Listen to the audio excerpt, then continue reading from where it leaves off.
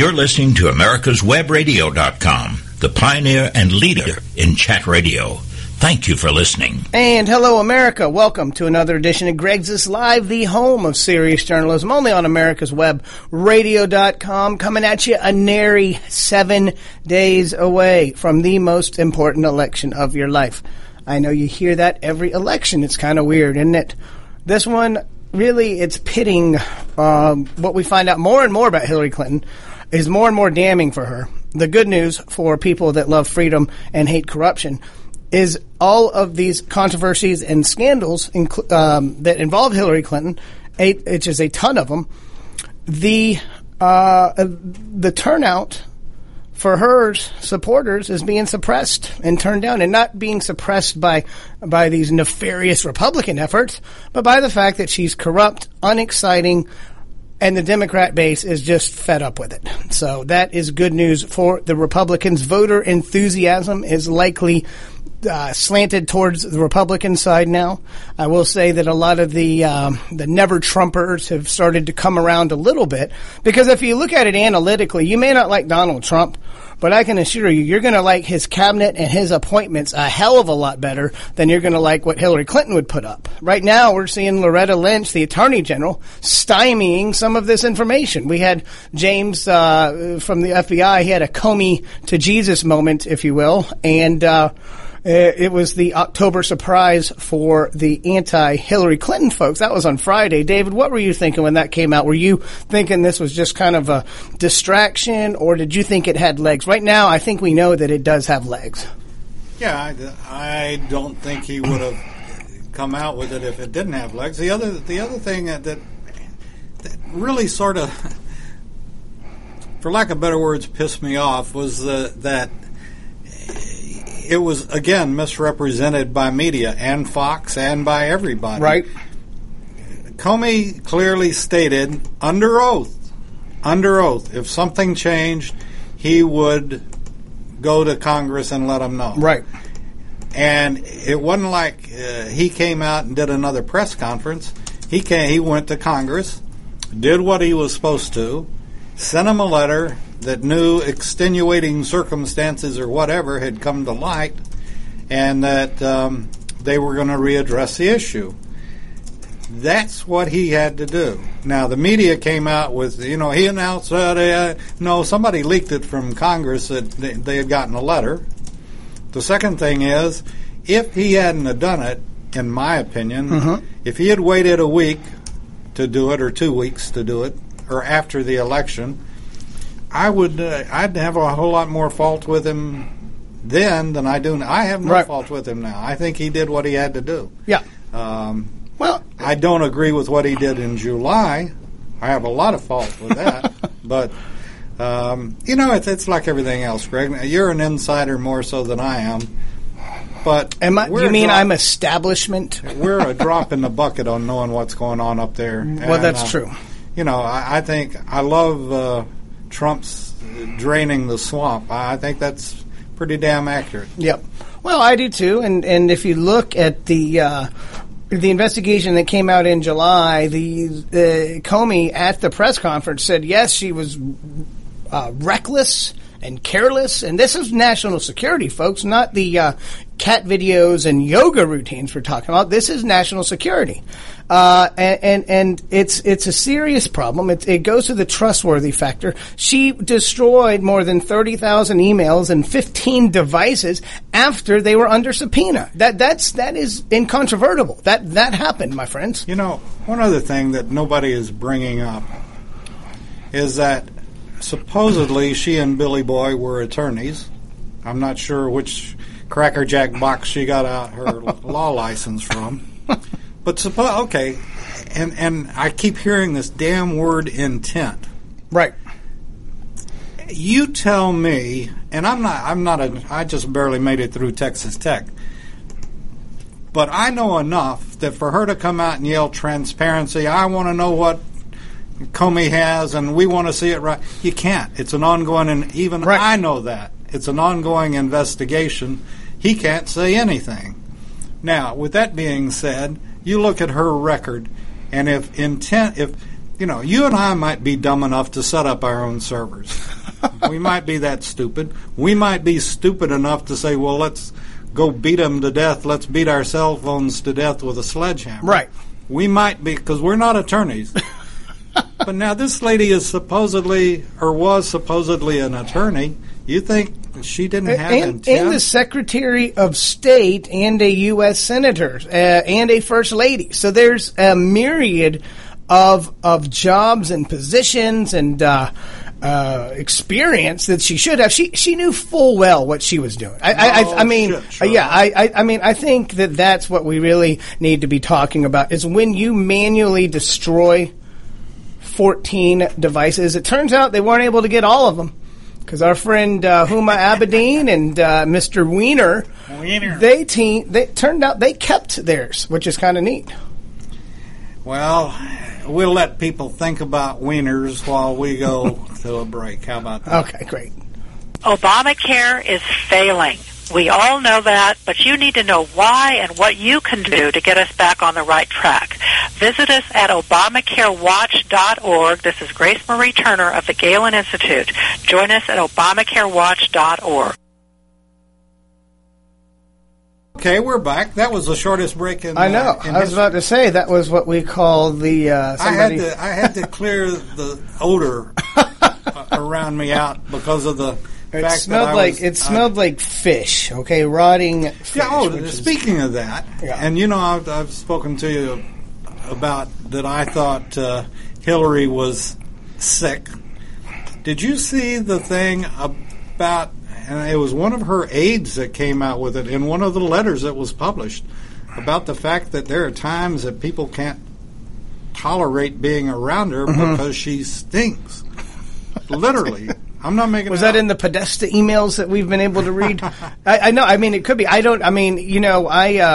It does seem like her little health scare, that seems to be over. I think that perhaps she did have walking pneumonia. The problem is the innate corruption inside of her won't ever go away. That goes to the marrow, my friend. I'm not sure. We deal with a lot of doctors here. Yep, Elena George. Most of them, without naming names, but most of them feel like, when she takes her 2 and 3 day breaks, that she's taking some type of super cocktail. It could be. She may be getting the formaldehyde re-injected. I don't know. We've always wanted to give a shout-out to Madame Tussaud's Wax Museum. They made her look incredibly lifelike during the debates. You know what I was noticing, too? We just had a Halloween season. It's 85 degrees, and Halloween, baby. That's very typical for Welcome to Miami in the Georgia area where we're headquartered here. I saw so many Hillary for Prison Halloween costumes. It was amazing. There's a lot of Trump costumes. But and I think that's a sign that people are not afraid to, question her moral authority and she's very morally corrupt, morally bankrupt, if you will. But you didn't really see people. People are kind of afraid to accuse Obama just because the left took anybody that accused him and said you're a racist. It's hard to do that with Hillary Clinton because she's an old white lady. So you can't really say, you can say if it's a man doing it, it's because he hates women. That's their narrative, but I don't think people are buying that. Let me ask. We've talked about this on other shows. This is, and I've been around for lots of elections. Many years, many moons. And I have never seen the lack of yard sign. There's not a yard sign in my neighborhood. Really? Bumper stickers you don't see. Right. I saw Obama Biden bumper sticker yesterday. Yeah. I see none in Carter around my area in Decatur. But you're right. I don't see any. I see more Gary Johnson signs up. It seems like than certainly Trump where I live. And if you're not seeing Trump in your bright red area, then I don't know I don't know why that is. It's hard to say. Maybe people just don't want to be accused of every accusation that's been thrown at Trump. And frankly, you're not in an area that would have too many Clinton Kane up, right? I wouldn't think so, but there's always but there are no signs. And just driving through the infamous grocery store parking lot, No bumper stickers. A few bumper stickers as well. Yeah, I see a decent share. The commercials have been on. Trump is obviously, having to spend some money in Georgia. It's been. I think he's going to win by at least 8 points here, personally. But it has been a little bit of a battle. We're seeing. Greg says 8 points. Yep, 8 points. I think the Gary Johnson and Jill Stein will cumulatively get about 3%. That's always what happens. No matter what they're polling at right now, when people actually go vote, it'll be, I'm guessing, 3%. And I think that Democrat turnout is going to be down. Now, Republicans, you can't count on that, but I think it's going to be very, very difficult, if not impossible, for Democrats to match anything close to 2008, and I don't think they're going to hit 2012 levels. And that's good news for Republicans, but it means you need to go vote, and you need to vote the entire way down the ballot, especially in these state Senate and state House races, because the Democrats tend to only vote for the top ticket. They have a lot of what's called ballot bleed, and they'll have like 20% less votes for some of their candidates because people drop off. Now, Republicans drop off too, just not as fast of a rate that the Democrats typically do. And it's just very important for Republicans to make sure you vote for every race on the ballot. You realize what the folks across the pond are giving? They're giving Hillary 4-1 odds. Which are we talking about? The Brits or the French or the Brits? The Russians have it at 2-1. I'm just kidding. I don't know, but they you always have to pivot in and say something about the Russians. Here's the problem, because the electoral map just Democrats start off with California, New York in their column. Typically, the Republicans can put Texas safely in there. If you look at the numbers with Obama versus Romney, Trump has a lot of work to do in some of these states. Virginia is no longer really in play anymore, and that certainly hurts for the Southern strategy. North Carolina was won by Romney. It is imperative. It's critical. It's crucial. It has to happen for Trump to win there. We're going to have our friend Rachel Dodsworth. She's on the ground up in North Carolina. She's going to be calling in at about 2:45, talking about what's going on there. They have the governor's race. They have a U.S. Senate race, and it absolutely must be won by Trump. Otherwise, he's got to win this. He's got to cobble together a bunch of left-wing states that, frankly, are just not very likely. Pennsylvania is possible. Ohio is trending his way. But he'd have to basically win Pennsylvania, Wisconsin, Ohio, and maybe Michigan if he wasn't able to pull in North Carolina. It's that important to him. Speaking of Ohio, I must say, and we've got to go for a real break in a second. But Kasich, talking about somebody I've been disappointed, he goes and votes and writes in. Did he write in McCain? Is that what? Yeah, and then I think McCain wrote in Kasich or something. I'm really tired of these self-aggrandizing folks. I get it. You don't like Donald Trump. You're bitter that you lost to him. But answer me this. Is a Donald Trump cabinet and better? Cut out cabinet, one word. Supreme Court. SCOTUS. One acronym. Anyway, I guess we're going to go ahead and take our 2:14 break here, or 6:14 if you're listening, at the replay. We'll be back. David Johnson from Strategic Vision is going to call in. We're going to do an analysis of kind of the entire outlook, state by state, and also some of these Senate seats that it's fairly critical for Republicans to win. I haven't been able to keep us up as much with the Senate, so I'm going to be an eager learner as well. Stay tuned. You're listening to Greg's List. Obamacare is failing. We all know that, but you need to know why and what you can do to get us back on the right track. Visit us at ObamacareWatch.org. This is Grace Marie Turner of the Galen Institute. Join us at ObamacareWatch.org. Affordable health insurance was the promise of Obamacare, but for many, the government mandate caused more problems than it solved. This is Dr. Elena George from Medicine on Call, and I want to tell you about a truly affordable alternative allowed under Obamacare, Liberty HealthShare. Liberty HealthShare bypasses doctor and hospital panels, giving you the freedom to choose. And with a maximum of $500 out-of-pocket per person and 100% coverage up to $1 million per year per occurrence, you can rest assured knowing you and your family are protected. Coverage starts as low as $107 per month and also includes dental, vision, pharmacy, and holistic care. Liberty HealthShare puts you back in charge of your health. Visit them online at libertyoncall.org. Again, for a true affordable alternative to Obamacare, visit libertyoncall.org or call toll-free 1-800-714-6993 today. The disease of addiction is a life-altering challenge, not just for the person suffering its effects, but also for the family and friends who support and love the one caught in its grasp. What should be the course of treatment? Who is the best person to render treatment? And what is the best place to go for the care that is needed? We know that you want answers to these and many more questions. Call 770-696-9862 and speak to a representative of the Atlanta Healing Center. They can tailor a program specifically designed to address the needs of the person suffering with an addiction, or give you guidance as to where that help may be found. Information is the key, and the trained staff at AHC is here to assist. If you wish, you can also get more information on the website located at www.atlantahealingcenter.com.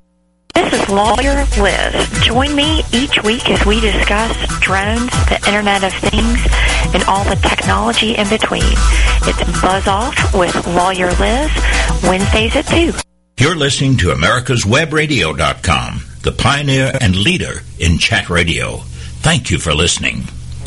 And welcome back to Greg's Live, the home of serious journalism, coming at you on AmericasWebRadio.com. We're nearing a 7-day, 1-week period from the most important election of your life. I say that all the time. But wanted to welcome back our old friend David Johnson. We had David on, I can't believe it's been so many months, but once Trump won it, we didn't have to gossip about who was going to win the Republican primary anymore. But it's crunch time now, and I wanted to bring in David so we could talk a little bit about the Electoral College, which states that Trump has a chance to win, and also some of these Senate seats that to give us an update on that, because as we have seen, it's critical that the Republicans keep control of the Senate to stop the communist, Democrat, progressive agenda. See, I threw all that in there just for a little propaganda. David, welcome back to Greg's. How are you, man? It's great to be on. Hey, thanks for calling in. So, been a little while. I've been keeping up with your posts on social media, your analysis. I got to say, things have certainly turned around for the better with the Trump campaign, right? They have, but we're 7 days out, and anything can happen. And what I'm saying is, if the Clinton campaign, if I were advising them, and so far they haven't done it, thankfully, I would try to get under Donald Trump's famous skin and have him get off message and go on a tirade about something that's meaningless, which we've seen happen before. And so far, the Clinton campaign is not doing that. Well, but they're trying to. They're now pushing this Russia and Trump hacker meme thing that's it's been debunked already. I think basically Trump has had so many bad things happen to him that it's kind of hard for any more shock value to happen.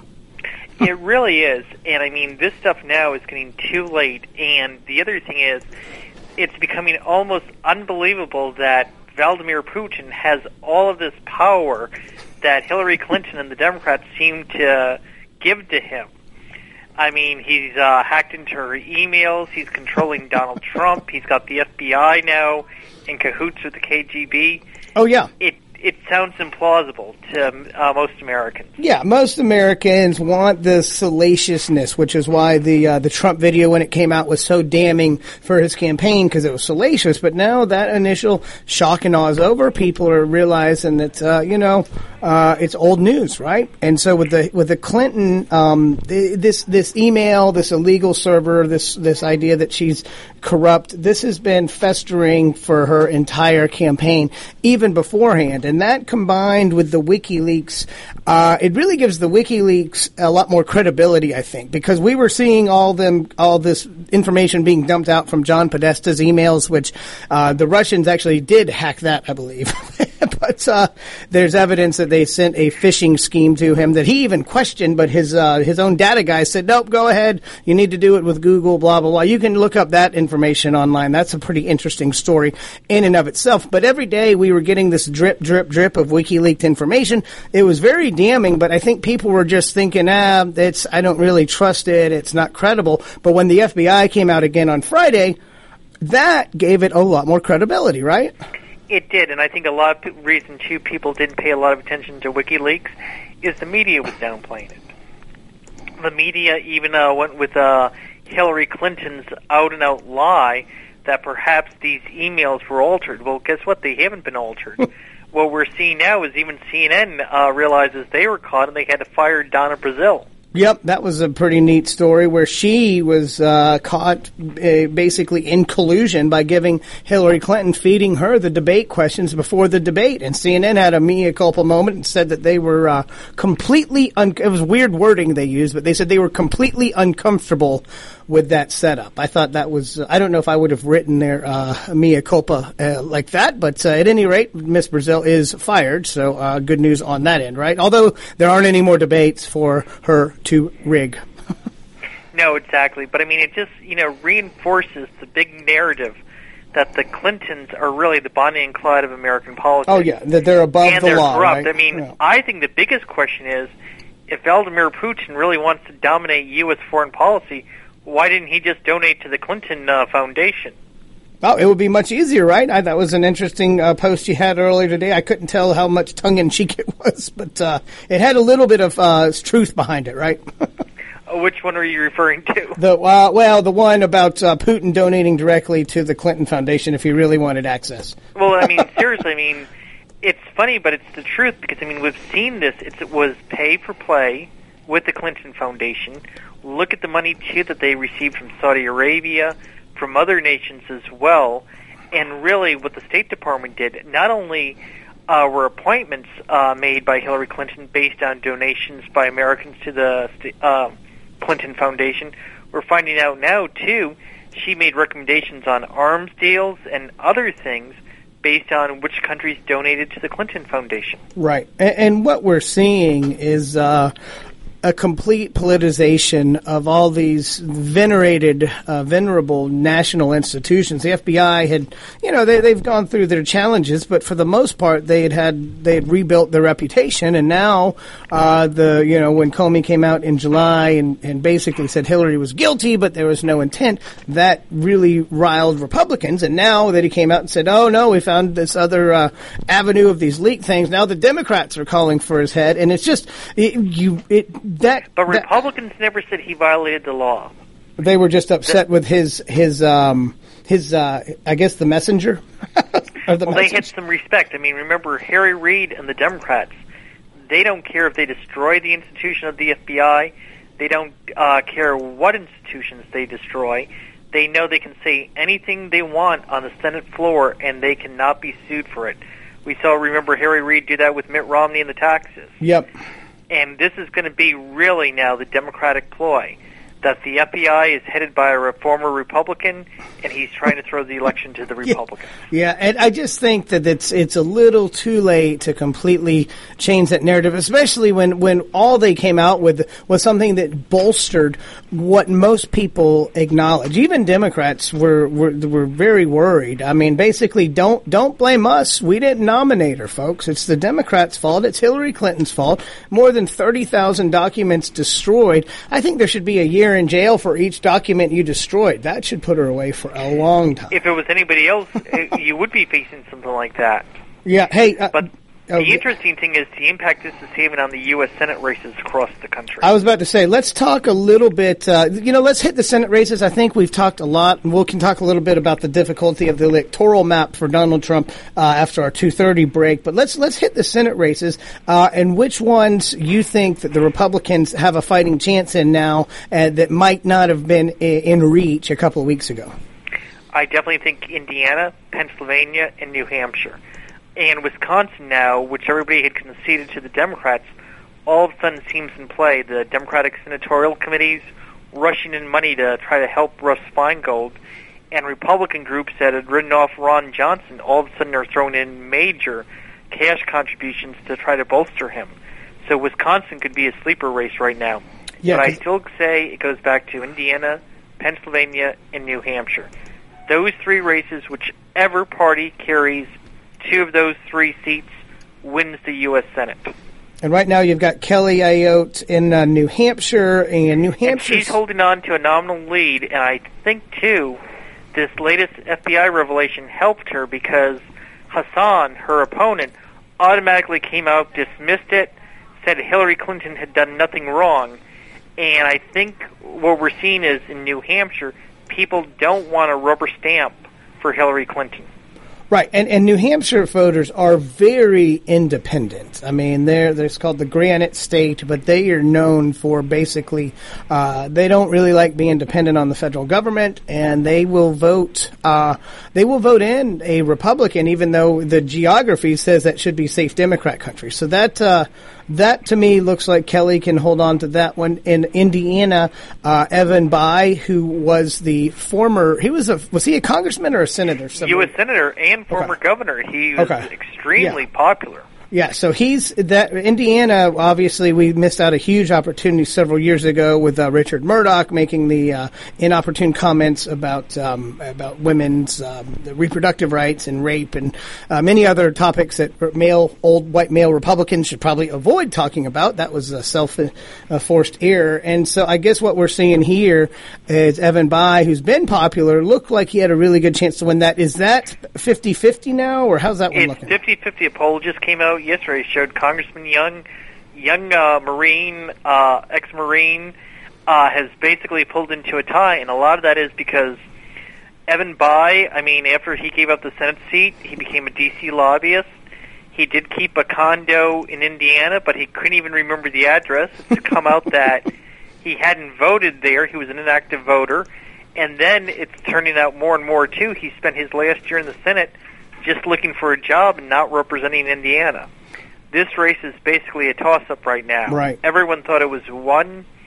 Bayh had $10 million left over from his last senatorial campaign. Massive name recognition, extremely popular. It's a dead-even state, and in Indiana, Donald Trump may actually help the nominee. And that's because he's polling so strongly in Indiana with Mike Pence on the ticket that his coattails might actually carry Young to victory. That would be outstanding. And then that would take us to Pennsylvania, where that's another Republican-held seat right now. Pat Toomey, I believe, is the senator, correct? Pat Toomey, strong conservative. He forced Arlen Specter out of the Republican Party. Yeah, well, and Arlen quickly switched, and he was the 60th vote for Obamacare. So we won't forget that, Arlie. Thanks. So Pennsylvania, I guess if we look at that on the electoral map side, if that's in play at all for Donald Trump, then it certainly would lead somebody to think that an incumbent senator, even though it's not typically a Republican stronghold, that they'd have a fighting chance to win. Pat Toomey came in during the kind of the Tea Party revolution back in 2010, and that was a non-presidential election year. This time we're seeing the dynamics of a presidential election work its way through. And what's that one polling at right now? That race seems really a toss-up as well. Some polls have Toomey slightly ahead. Others have McGinnity, the Democrat, slightly ahead. That one's really difficult. Toomey's outpolling Trump by about 5 to 7% based on the poll you see. Okay. The Philadelphia suburbs, though, really are the key question marks. Traditionally a Republican stronghold. They don't like Trump's stand on women's issues, and Trump's polling badly there, and he's hurting Toomey in those areas. That one, though, if Trump wins Pennsylvania, not only does he win the White House, he probably carries Pat Toomey to victory as well. I was about to say. All right, well, cool. Well, David, let's take our break here. We'll come back. We'll talk a little bit about the Presidential Electoral College because North Carolina obviously is a must-win. Our caller calling in at 2:45 will kind of give us a report on the ground from there. But I wanted to talk to you about what Trump has to do, what his map needs to look like, where there's any room for error, and we'll circle back on that after the break. See you in a minute on Greg's List. Your auto love and investment demands the best, and for 45 years, Passport Transport has been meeting those demands. From manufacturers to the one-car collectors and all other facets of the auto industry and antique auto hobby. The first and the finest with unequaled service and peace of mind. Passport Transport, your auto transportation company. Contact PassportTransport.com with your need today. Passport Transport. Hello, I'm Dr. Mike Karuchak. Have you ever wondered what doctors talk about amongst themselves? If you do, join us on the Doctor's Lounge and hear the doctors' conversations amongst themselves. Join me and my co-host, Dr. Hal Schertz, every Thursday morning, 8 to 9 a.m. Watchdog is a term given an organization like the United States Justice Foundation, which since 1979 has been watching out and, when necessary, taking the appropriate action from testifying to litigating to protect our constitutional rights. USJF, a non-profit organization, is nationally recognized not only as a watchdog, but many in the government, as well as those involved in legal cases, have also called the USJF a bulldog for the tenacious approach in their presentation and proof of what is right. Find out more at www.usjf.net. Support USJF as they support you. Whether cruising the strip in a 57 Chevy or taking the family on a vacation in a 71 Oldsmobile Vista Cruiser, you need to tune in to Classic Cars with Steve Ronaldo and Jim Weber every Saturday from 8 to 9 a.m. on americaswebradio.com. You're listening to americaswebradio.com, the pioneer and leader in chat radio. Thank you for listening. And welcome back to Greg Live, the home of serious journalism, only at americaswebradio.com. We're here with David Johnson, principal of Strategic Vision, a nationally renowned political consulting and strategy firm, not strategy firm. But so, David, we were talking about the Senate races. You mentioned three. The Wisconsin one is Ron Johnson, probably still down a little bit on that. Sheldon Adelson has pledged a decent amount of money, though. Is that some of this money that's coming to flood these battleground states? It is. Also, we're seeing, too, Mitch McConnell's super PAC is going in there as well, and the Club for Growth is going in also into Wisconsin.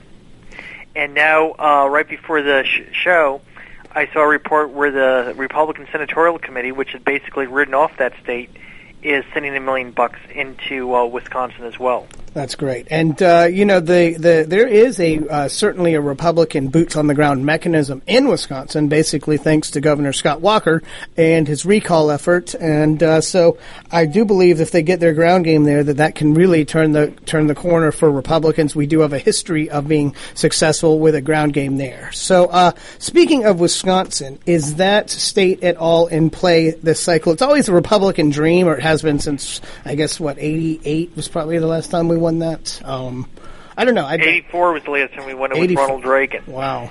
It's always been a Republican dream. We always fall short, although a lot of times we fall short because of Democratic cheating. That's definitely what happened in 2000, 2004.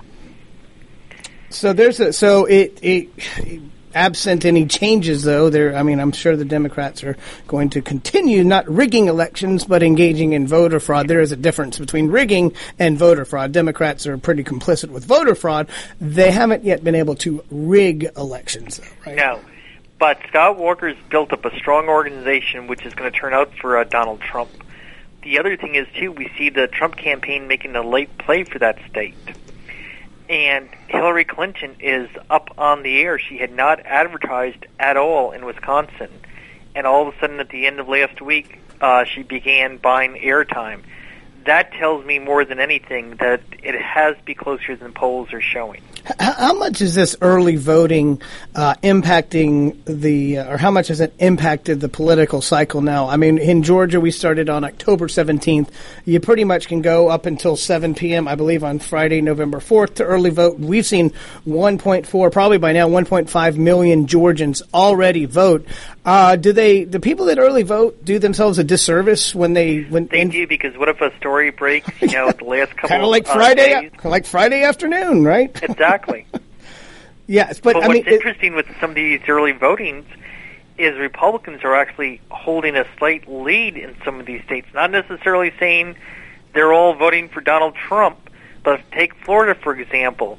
Republican early voters have continued outperformed Democratic early voters, and that should be a sign of concern for Hillary Clinton right now. Right. What I'm also seeing is that African American vote is down about 10% in North Carolina, and I would wager probably in other states, just because you're never going to be able that across the board. You're just not going to be able to. They're just not going to be able to. I mean, the Obama 2008 was probably the high water mark, just because of the real historic occasion of that, and because at the time Obama was fairly charismatic and had somewhat of a centrist message. Obviously, their turnout machine was able to hang on to a comfortable enough margin. They were down 5 million popular votes in 2012, but 2016 with crooked Hillary, basically a recycled candidate, the first woman president. That narrative isn't quite as exciting when you have such a corrupt. She doesn't have the strong connections with the minority community as well. She's never been able to establish that. Right. And we're not just seeing it with African Americans; we're seeing it with Latinos as well. Yeah, so Trump's big problem with the Latino vote is not nearly as pronounced versus a Hillary Clinton as it probably would be against Obama, right? No, it isn't. And what's interesting about that is states like Colorado are supposed to be off the field right now because Hillary went up with heavy advertising. Latino vote was going to carry her to victory in Colorado. Mm-hmm. She went back on the air today. That tells me that state's far narrower than what Democrats thought it was going to be. Yeah, Trump, it seems like he's got some super PACs. I know they can't, quote-unquote, coordinate directly with the candidate, but he does seem like he's been on the air more. Now, we in Georgia, I think the Democrats have been spending money in Georgia because you do see Clinton and Trump ads on. It seems like Trump has finally gotten his act together and gone on the air in some of these critical states. The problem was, with this early voting, if you're really not out in 2 months in advance, then you probably do lose a swath of the early voters. Oh, exactly. And don't forget, he's been outspent as well. He's been very reluctant to cut checks for his own campaign. Well, I think... I think that's what's amazing. Mm-hmm. Even having been outspent 3-1, outmanned, because she definitely has more people on her organization than he does. Basically, we're at a tied race right now, and based on some of the tracking polls, he's now ahead. Right, but the main thing is, obviously, you're not going to win California and New York as a Republican, but you have to win Florida and you have to win Ohio, and North Carolina as well. Yep, and obviously North Carolina. Virginia is really not in play anymore. Tim Kaine, I think, really secured that for the Democrats, and unfortunately, that's gone Democrat the past couple of cycles. And it has, but what's interesting is some of the Democratic top surrogates are going back into Virginia. Wow. And so, I mean, whether it's in play or not, what's interesting and what you have to watch at now more than anything is where is Hillary Clinton, Tim Kaine, Bill Clinton, Michelle Obama, and Barack Obama campaigning. That tells you the states they're worried about. Yeah, and Obama has been in Florida recently. The good news for Florida is Marco Rubio looks pretty comfortable against Patrick Murphy down there, and Rob Portman looks very comfortable in Ohio. And those were two seats that the Democrats were thinking that was on their wish list or their dream list, but they were thinking that I think they were really thinking Ohio was going to be in play. It was, but I mean, Rob Portman really has run a smart campaign. He raised a lot of money. He defined himself and his opponent very early, and he's never let up. And that's the way you win a race in a difficult election year. Right, and that's why, when I look at the Trump campaign, I do feel a little bit of pain that we weren't able to define Hillary Clinton quite as early as we needed to. Obviously, anything that we can do to cut down the enthusiasm of her voters is great. I think we have, what would you say the percentage of, do we have any more undecideds right now? Are people really going to look at these next 7 days and say, you know what, I was leaning Hillary, but now I'm going Trump, or vice versa? Or is it more where you have the never-Trumpers that may say, you know what, a Trump cabinet is going to be far better for the future of this country than we cannot risk a Supreme Court and a Hillary cabinet? Or is that kind of what we're looking at? We're seeing some of the never-Trumpers move back, not a lot of them yet. Okay. We still have some undecided. I still think, though, it'll be this coming weekend when the dam breaks for Hillary Clinton, very much like it did Jimmy Carter.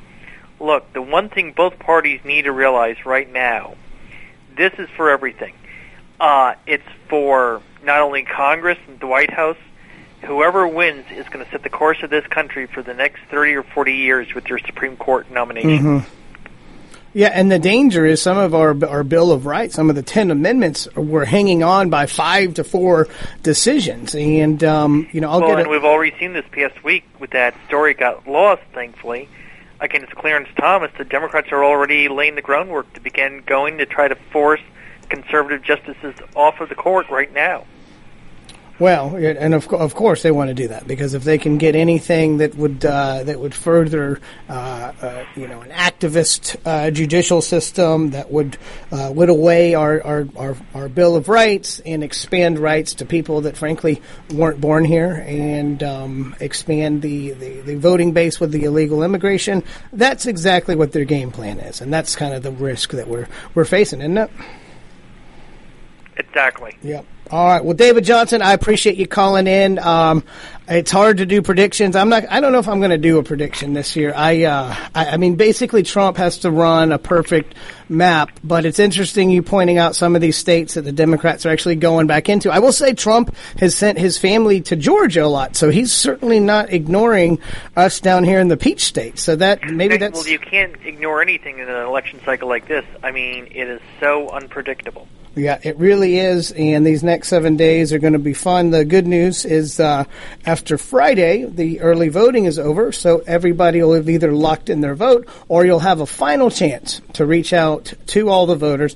And David, I want your opinion on ballot bleed. I had prefaced it a little bit early in the show, but it really can result in 20% or more from top ticket races to lower ticket races, can it? Oh, it really does, especially I think a cycle like this, where you're going to see people showing up just for one race. And that would be the presidential race in most cases. So, all right, David Johnson, Strategic Vision. Thanks for always Thank you. As always for calling in. We'll talk to you soon. Okay. All right. Thanks, David. And we will be back in a few minutes with Rachel Dodsworth on. But I did want to reiterate this point about making sure you vote all the way down the ballot. In Georgia, you'll have 4 constitutional amendments to choose from. I think I've done a pretty good job with some guests that helped educate people the past couple weeks here. All of those podcasts are now posted on my page at americaswebradio.com. We've gone through Amendment 1, 2, and 3, or Question 1, 2, and 3 pretty thoroughly. And Amendment 4 has something to do with fireworks and setting up a independent burn or trauma ward with the revenue or taxes garnered through that. So 2 is a safe harbor amendment that deals with human sex trafficking and child sex trafficking. Amendment 1 is the opportunity school districts. Amendment 3 is the judicial qualification question, which would it's pretty complicated, so I encourage you guys to listen to my show from last week when we had Catherine Bernard on, an attorney, and we also had Jason Downey, it was like attorney week last week on the show here, but Jason gave an outlook on Amendment 1 that was not so positive. The week before I had Nancy Jester on, and she had been the pro-Amendment 1. So I think you'll be able to get both sides of the amendment questions, and make sure you go to the ballot box and, kind of understand it. If you don't understand any of the amendment questions, I guess the fallback response is just to say no to everything. I would encourage you guys to really take a look at these amendments, though, because they are quite important. Anytime the state of Georgia Constitution is going to be changed, you need to pay close attention to it. We'll be back. Rachel Dodsworth from North Carolina, Adsworth Media. You're listening to Greg's List. The Docs for Patient Care Foundation is your way to join the fight and become a member of an organization created by doctors for patients, dedicated to fighting for your healthcare freedom and preserving the doctor-patient relationship.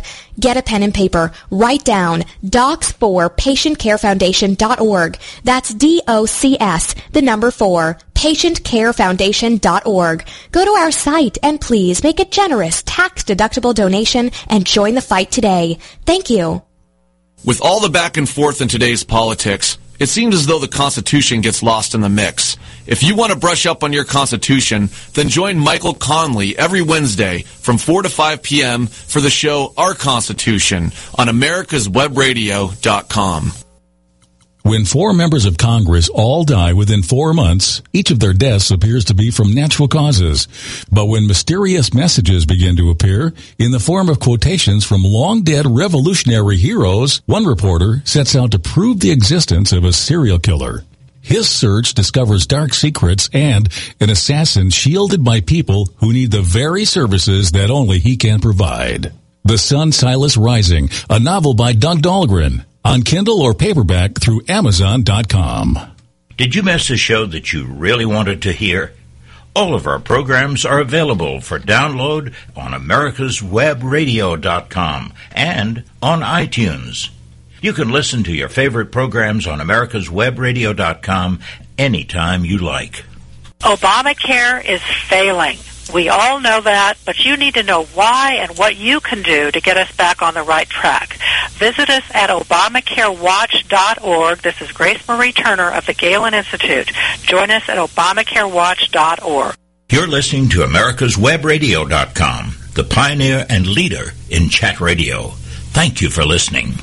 And welcome back to Greg's Is Live, the home of serious journalism, only on americaswebradio.com. We are 7 days away from the 2016 election. Feels like we've been building up to this for quite some time now. We're joined now from North Carolina by our great friend Rachel Dodsworth from Adsworth Media. Rachel, welcome back to Greg's Is. How you been? Hey, Greg. Thanks for having me online. I'm glad to be back and getting in the final countdown here. Yeah, I mean, you're in North Carolina, so that is one of the absolutely most critical states if Republicans are going to win the White House. It's a can't-lose state for Donald Trump, really.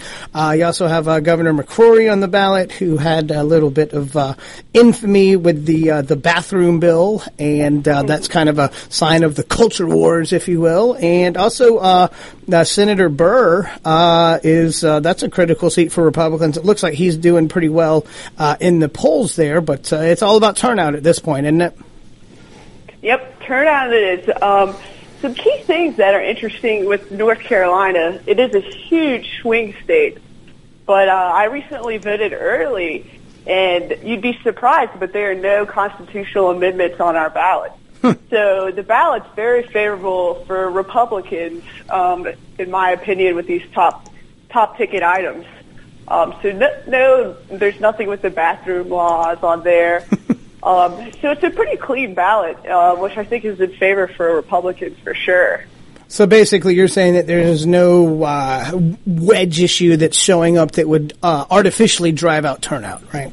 Correct, yeah. Like no legalizing marijuana, nothing like that. Very clean ballot, just our Senate seats, all the governor's race. And so that's a really key thing to me in swing states is seeing what's on the ballot, because that's another way they can drive turnout to undecideds is with, ballot amendments. So that's an important factor. And I think, Trump, he might be able to pull off North Carolina. I think so. I think Pat McCrory, the governor's, has some good momentum on the side. But, with Charlotte, it's still hit or miss. So we have to remember the DNC held their convention there, and so they still have a pretty strong ground game present. Right, and it's it's a very educated state. Obviously, you have the schools like UNC and Duke, and kind of the Tobacco Road area, NC State up in Raleigh. You got the Outer Banks. Physically, what North Carolina is a massive state. You have the mountains in the Asheville area, so you've just got a very diverse state from a topography basis. And Obama won in 2008. Mitt Romney won it in 2012, and it is literally tied right now between Hillary Clinton and Donald Trump, according to pretty much the average of the polls. Not just, I don't look at the most recent poll or the most favorable poll for Republicans, but the average poll. Now, obviously, we're going to see some damage from the FBI revelation that Miss Clinton is not exactly getting off scot-free. I think that will definitely have some kind of impact. And again, it is all about turnout. So the Democrats have a difficult task in matching the turnout from 2012. Obviously, in 2008, they weren't able to get that same turnout, but they were able to get more of a turnout than the Republicans did in 2012. It's a real challenge for them to match that this year. Mm-hmm. Yeah, I actually voted early, and I waited in line to vote early, so turnout is very high. I started seeing ALCU in Charlotte maybe over a year ago, starting with the Hillary vote. Another interesting thing is we only have 3 presidential candidates on our ballot. You'll have the Gary Johnson's the only third party that made it. Okay. So, yeah, turnout is pretty big. I haven't waited in an early voting line before, to be honest. So that was good. I have seen buses coming. So it's kind of hard to tell who's going for who. What kind of we in Georgia here, which is probably a good thing to some people, but we have a relative dearth of yard signs, especially for presidential races. I'm seeing a lot more Johnny Isakson or in State House District 81. I see a lot of Lane Flynn signs, of course, but we are really not seeing that many signs in our area. What's it like up there? You're in Charlotte area, so it should be correct. Yeah, not seeing many Trump signs, and I've only seen one Hillary sign in the Charlotte area. You must live in a good area. I went out to the mountains, and there's Trump signs everywhere. Really? Okay. The Western Carolinas. Okay. That's the Appalachian area, and you would expect. I mean, if Trump doesn't do extremely well there, then North Carolina is going to be a lost cause, I'd imagine. Yeah, the one interesting turn of events in North Carolina is we did have a voter ID law, but I guess the courts challenged that, and when I went to vote, you did not need it.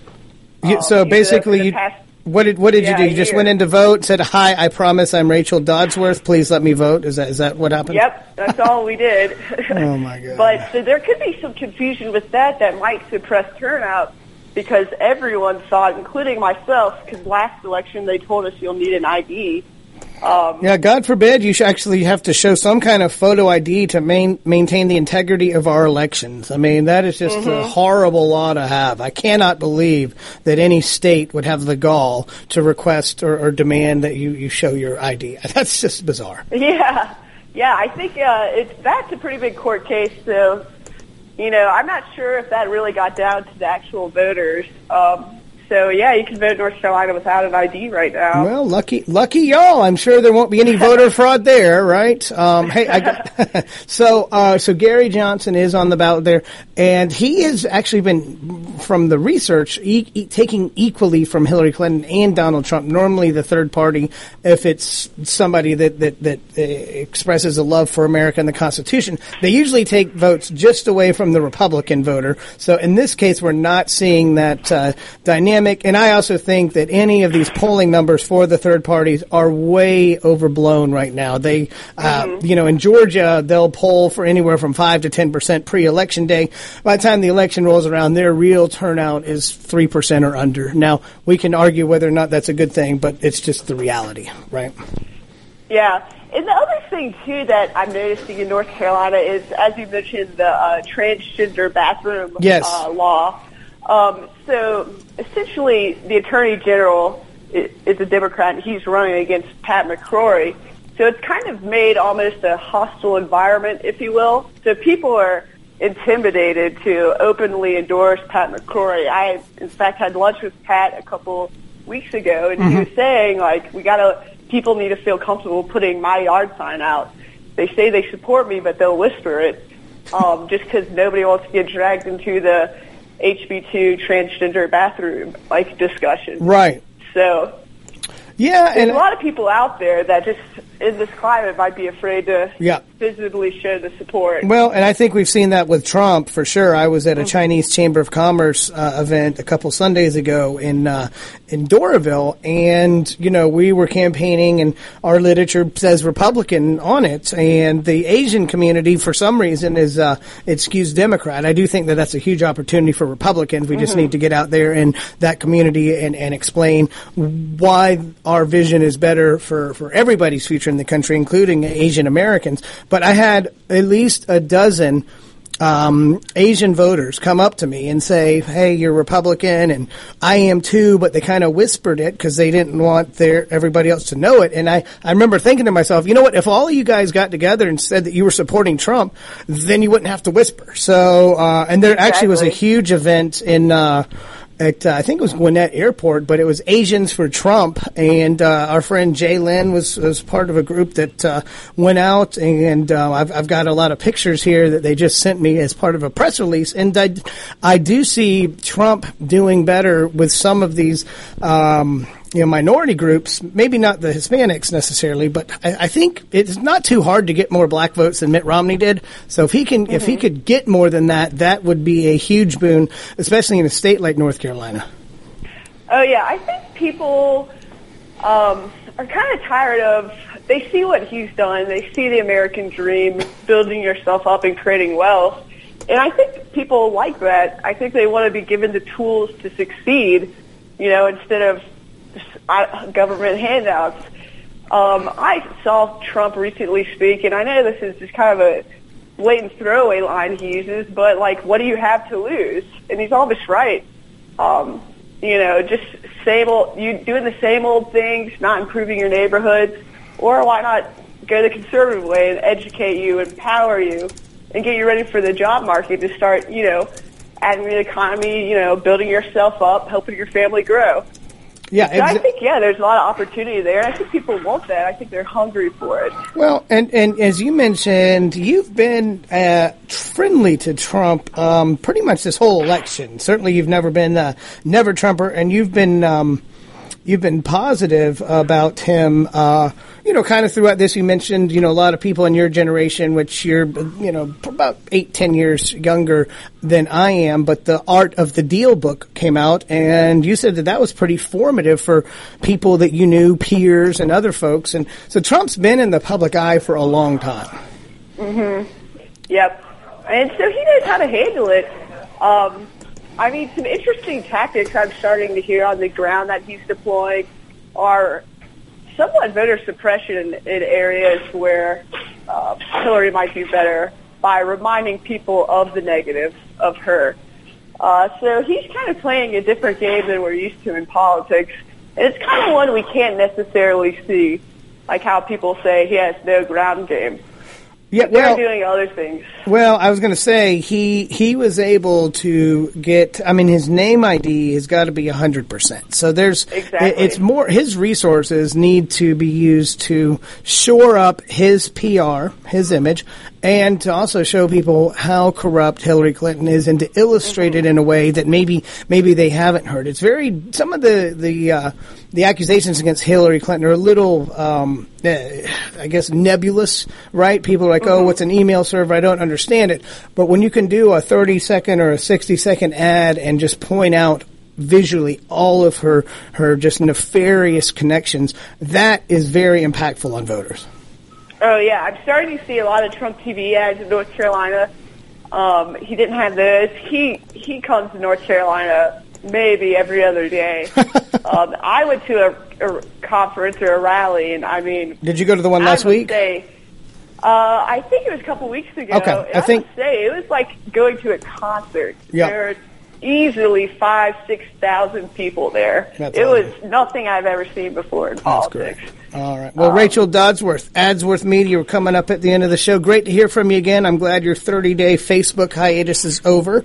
You were successful when you said you were out. You were gone for 30 days. It was easy. Yeah. All right. Well, listen, guys, make sure you do vote. And as I've mentioned a couple of times already, go vote all the way down the ballot if you're Republican. If you're Democrat, just vote for president. That's fine. But we'll see you next week on Greg's. Thanks. All right. Thanks, Rachel. And thank you, David Johnson, for calling in. See you soon. Bye-bye. You're listening to AmericasWebRadio.com, the pioneer and leader in chat radio. Thank you for listening.